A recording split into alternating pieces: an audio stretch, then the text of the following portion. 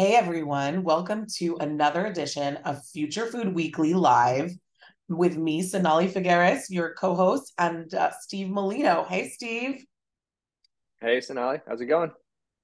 it's going good. And also for a few reasons. Well, one, it's pre-Thanksgiving and I'm not even American, but I get excited about Thanksgiving. And I managed to score a really cool invite to a Thanksgiving potluck in Hong Kong. So I will get Thanksgiving food. Thank you very much, which I'm excited about. But also, I'm excited because we finally have a new awesome, proper, permanent podcast graphic. And shout out to your colleague Kim, who helped us do it. And I just love how it looks.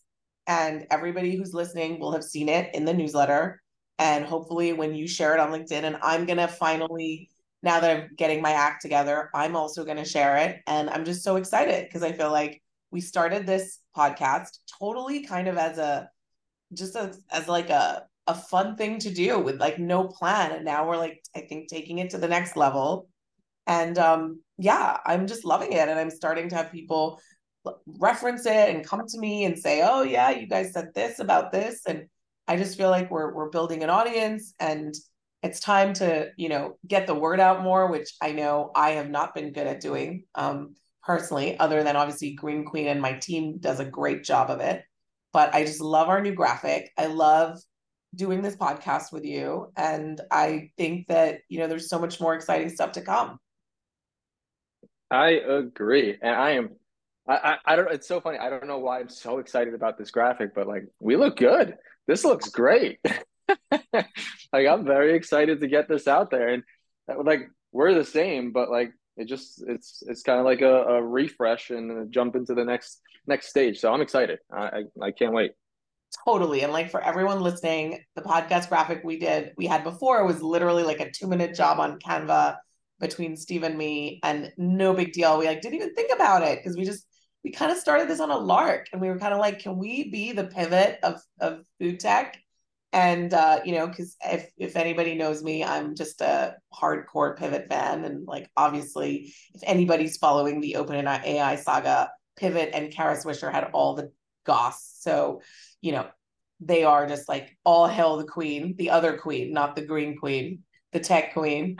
Um, but it's so great that it really worked out. And I really love these conversations. And I think, the newsletter is our base from which to have these conversations, but they've evolved into something more, which is kind of, ruminations on food system change and climate and food and what makes for great innovation. And I guess this is a thankful speech. I guess it's like I'm in my pre-Thanksgiving mode and I'm giving thanks. Yeah, yeah. I mean, I agree. Thankful for this. Thankful for the food I'm going to eat tomorrow. I'm going to eat so much food. It's just going to be like it's going to be bad. It's going to be really bad. But then as I'm feeling very full, I'll listen to our podcast episode and that'll be good. Okay, well, don't bore your family and make them listen, but still, are you getting lots of vegan food for Thanksgiving? Oh yeah. So we got vegan pumpkin pie, vegan lasagna. There's like the sweet potato casserole that we have that my wife makes. That's amazing. Obviously vegan. It's all good, but for those of you not in the US or who haven't experienced Thanksgiving before, just picture way too much food, a ton of family, and you try to keep it all civil and fun and a little bit of football on TV, American football. But it's a holiday around eating and hanging out with your family, so it's pretty awesome. I love it. I can't wait for my own version. It's not a vegan Thanksgiving that I'm going to, but I've been assured there will be vegan options, and I'm going to bring a couple of vegan things. I'm still figuring out what I'm doing. It's on Saturday, so technically it's not on Thanksgiving Day, which is tomorrow. But anyway, I mean, the exciting. fact that you found a Thanksgiving potluck to go to in Hong Kong is impressive in and of I itself. know. I usually have an invite at my friend's house, but she couldn't do it this year. And then on Tuesday, I got another invite, and I was so happy because I was bummed on Monday when I realized I didn't have Thanksgiving plans. to the point where my husband and I were like, should we just do like our own mini Thanksgiving, even though we're not American at home, and just like cook food anyway?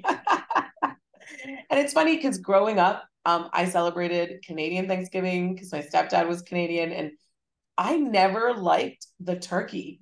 I always liked the sides, and they were mostly vegan, maybe a couple of vegetarian, but it was very vegan friendly or plant forward friendly. And I just always thought, why does anyone care about the turkey? What's really good is the sides.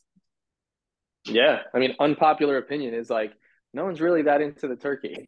There's like maybe one It was person in every always like family, but kind of everyone else is like, dry. And my dad always yeah. ate all the dark meat. So like you only had like the boring white meat. I was like, oh, I don't know, you know? I was never that excited about it. Anyway. Anyway, perfect segue into cultivated meat. Yes, one day there will be a cultivated turkey, I'm hoping. Anyway, so big story this week. We actually got all this news around different cultivated meat companies that were opening facilities.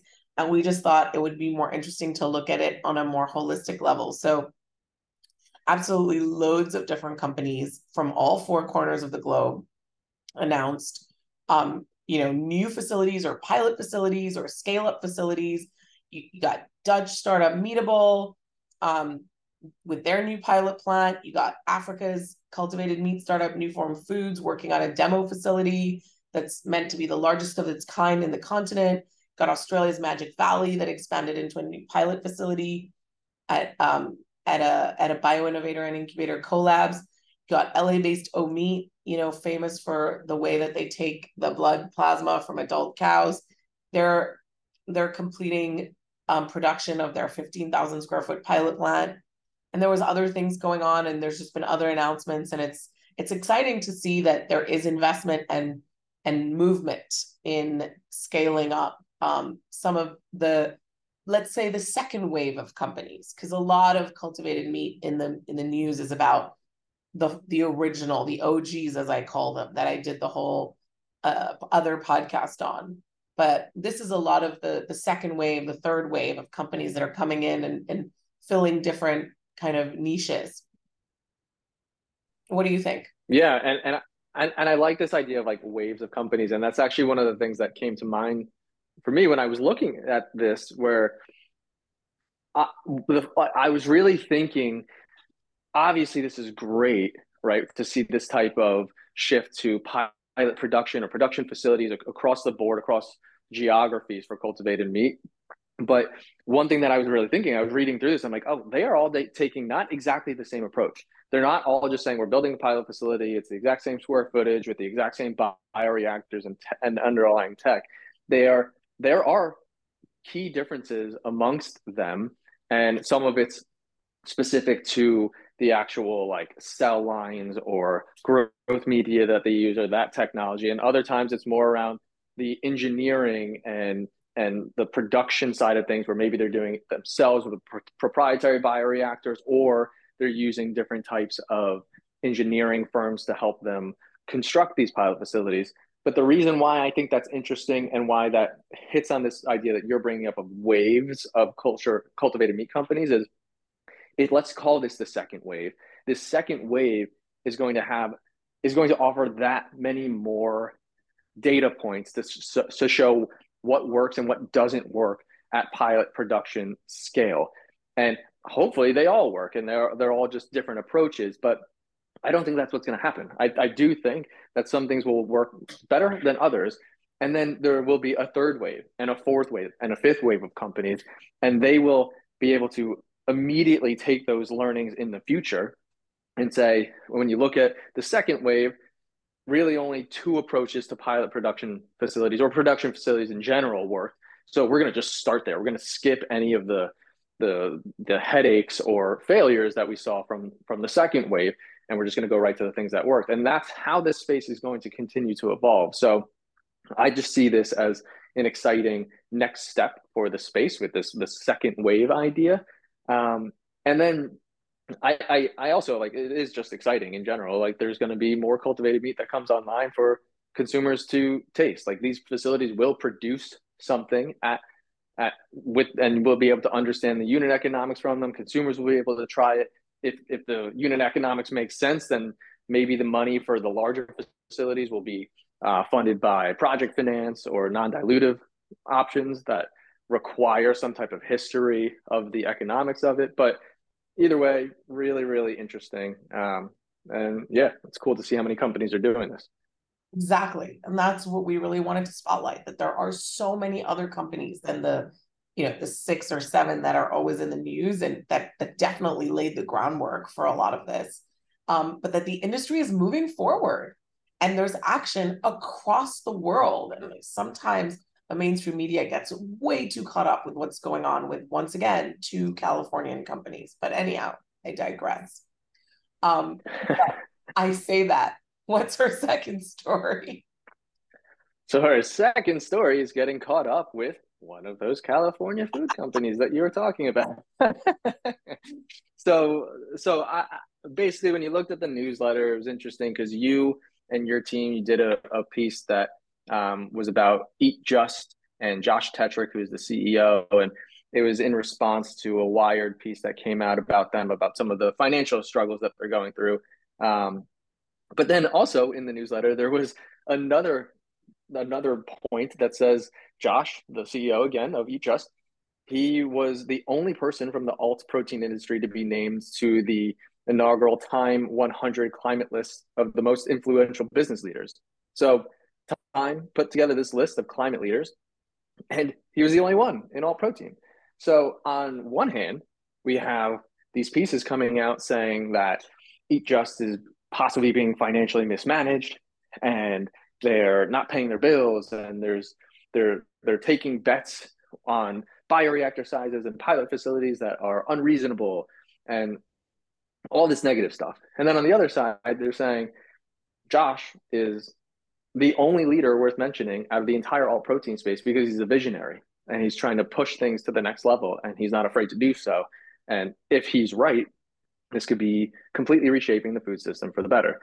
So this is not, I'm bringing these up not to say I think one approach to thinking about this is right and one is wrong, but it's a very interesting juxtaposition of these two articles or ideas of it all depends on what the goals are of these companies, the investors, and what they're pushing to do. And there's not necessarily a right answer, right? Like Josh, on one hand, yeah, you could say he could be doing things a little bit more conservatively or not taking such big bets that if they're wrong, then you wasted hundreds of millions of dollars. But then on the other hand, it's like, well, is he out there to create a mom and pop food company that sells at farmers markets? Is that going to change the food system? Or is he saying, if we're going to do this, we're going to do it big and push the limits?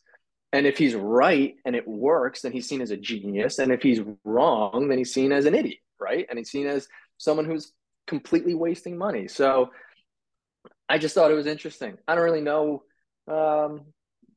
I guess I can convince myself either way. It was just super interesting. What do you think about it? Well, I love that you brought it up. You have hit at the core of my job, which is I'm the editor of Green Queen. I decide, what we cover and what we're looking at. I weigh up the stories and what I think is important, what I think is meaningful. And I felt that this was a story. So a little bit of background. The Wired story came out the same day as the Time 100 list news that he was included and that he was the only alt protein founder to be included. And I could have done one story. And I took a step back. I talked to my reporter. My reporter actually started writing it as one story. And eventually I looked at the copy and I really wasn't convinced. And I really did take a step back. And especially having just done my podcast on with the 6 cultivated founders, the OGs, Josh being one of those 6. I decided that what was important to do here was, one, recognize the news of Josh's inclusion. And, had it been one of, 10 alt protein founders included on the list, I don't think it would have been as newsy. But this was the only one. And actually, if you look at the list, he's not just one of the only ones in alt protein, and in he's one of the only ones in food. So his achievements and his journey were deemed important enough for him to be one of the only people on the list. Now, I know that there are people listening and people reading that are going to think, well, these lists, are they paid? Like, who's doing them? What the hell exactly? And to some extent, all these lists have flaws and are imperfect in the same way that we as humans are imperfect. But it is an achievement, and I think it merited its own story. And to be honest, had they both not come out on the same day, those pieces of news, I would never have put them together.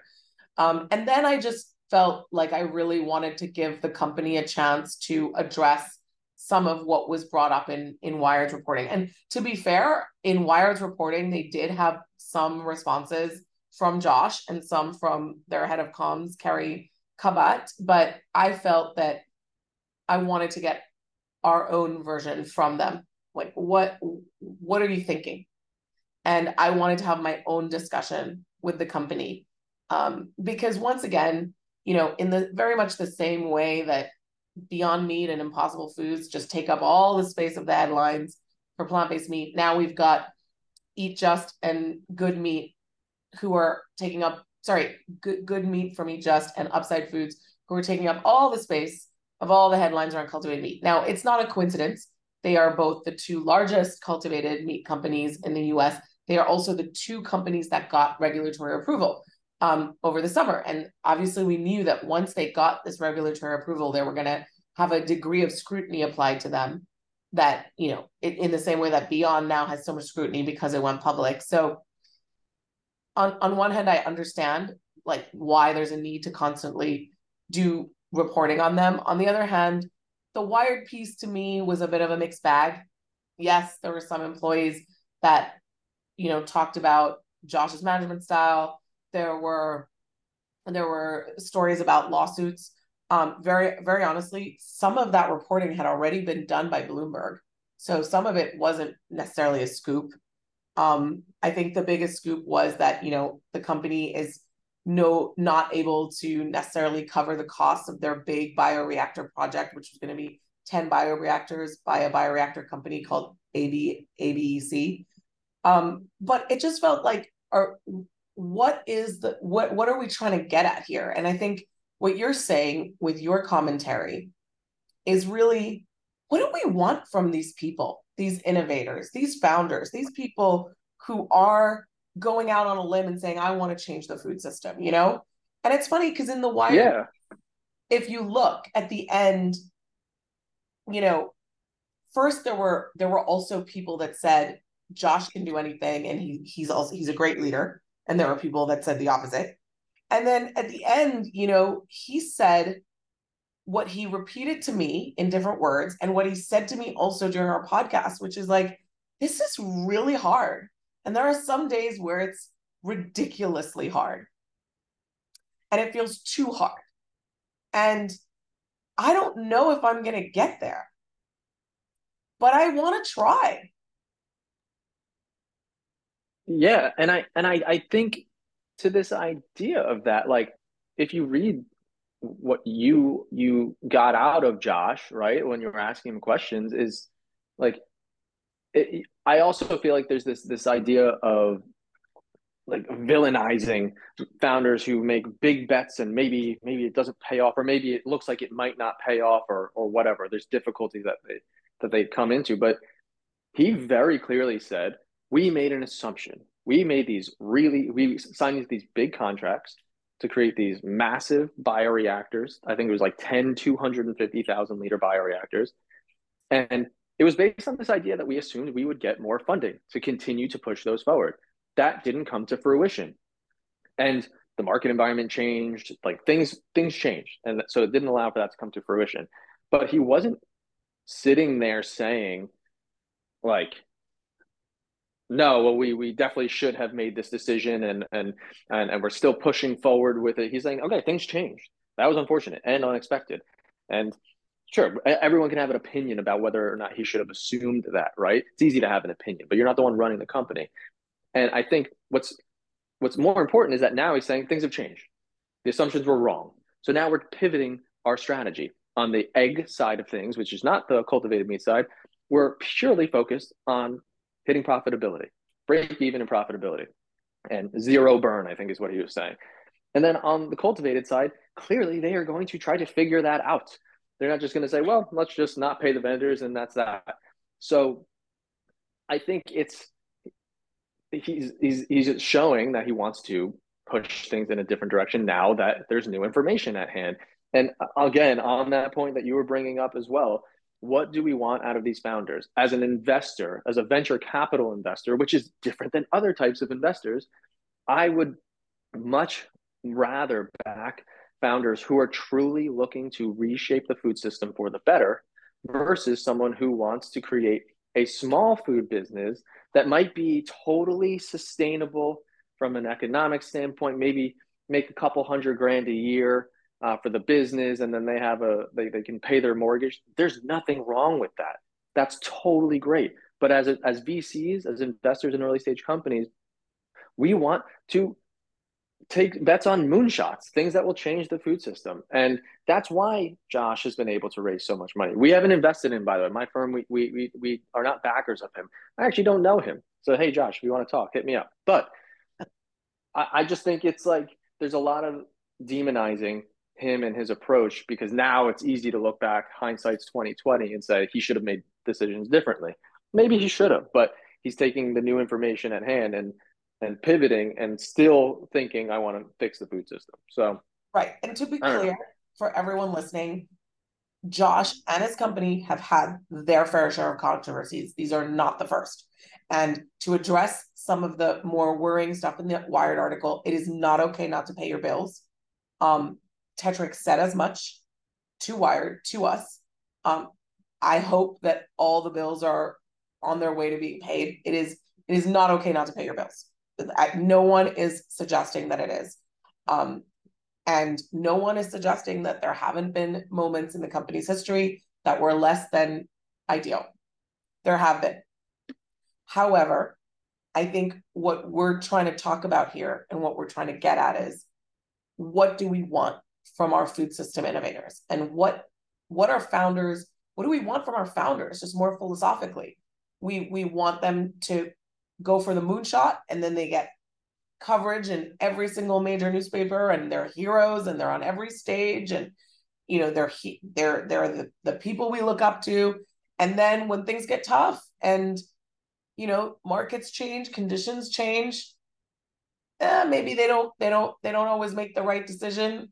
Then it's sort of like, well, actually this person is doing everything wrong. And I think what do we want from our founders? And like, is there any kind of founder that gets it right all the time?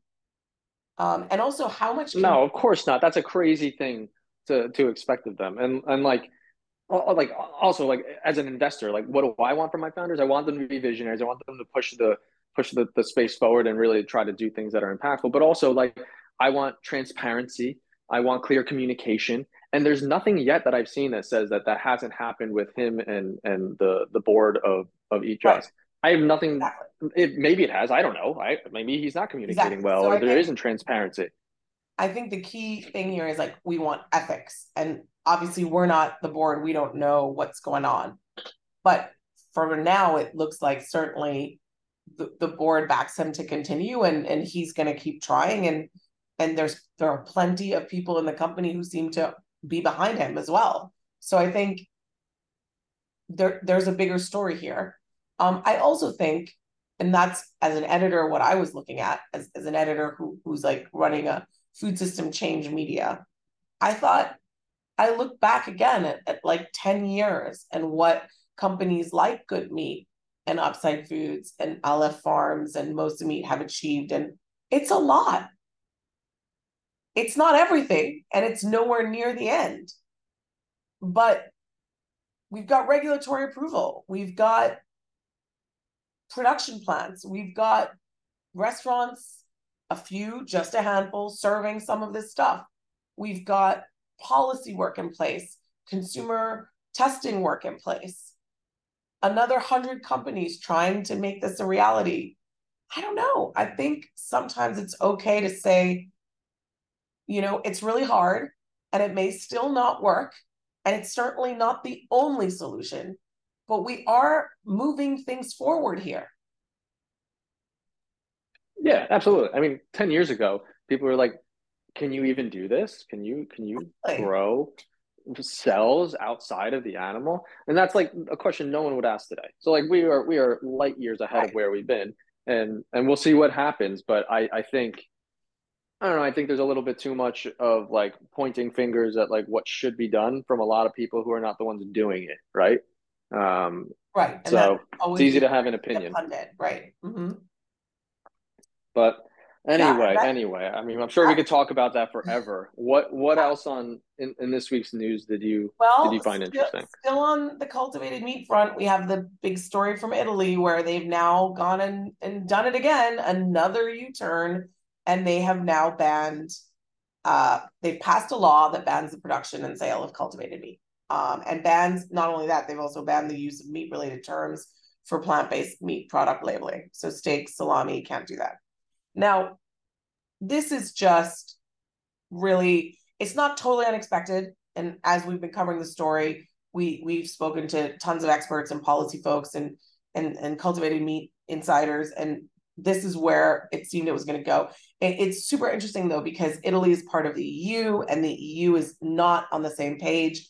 And so really the Italy is kind of going a little bit against EU policy, and also they're not really going to be able to ban cultivated meat from coming into the country from other players. But what they're really doing is killing their own domestic, protein innovation industry and saying, we will not support this. Obviously, Italy is currently under a far right government. So it's very, nationalism first, and all this techno stuff is bad. And, the government's intention, defend our civilization against a model driven by delocalization and long supply chain. That doesn't really add up, because if anything, if they had invested in their own cultivated meat infrastructure, it would have been local and it would have been a tiny, short supply chain.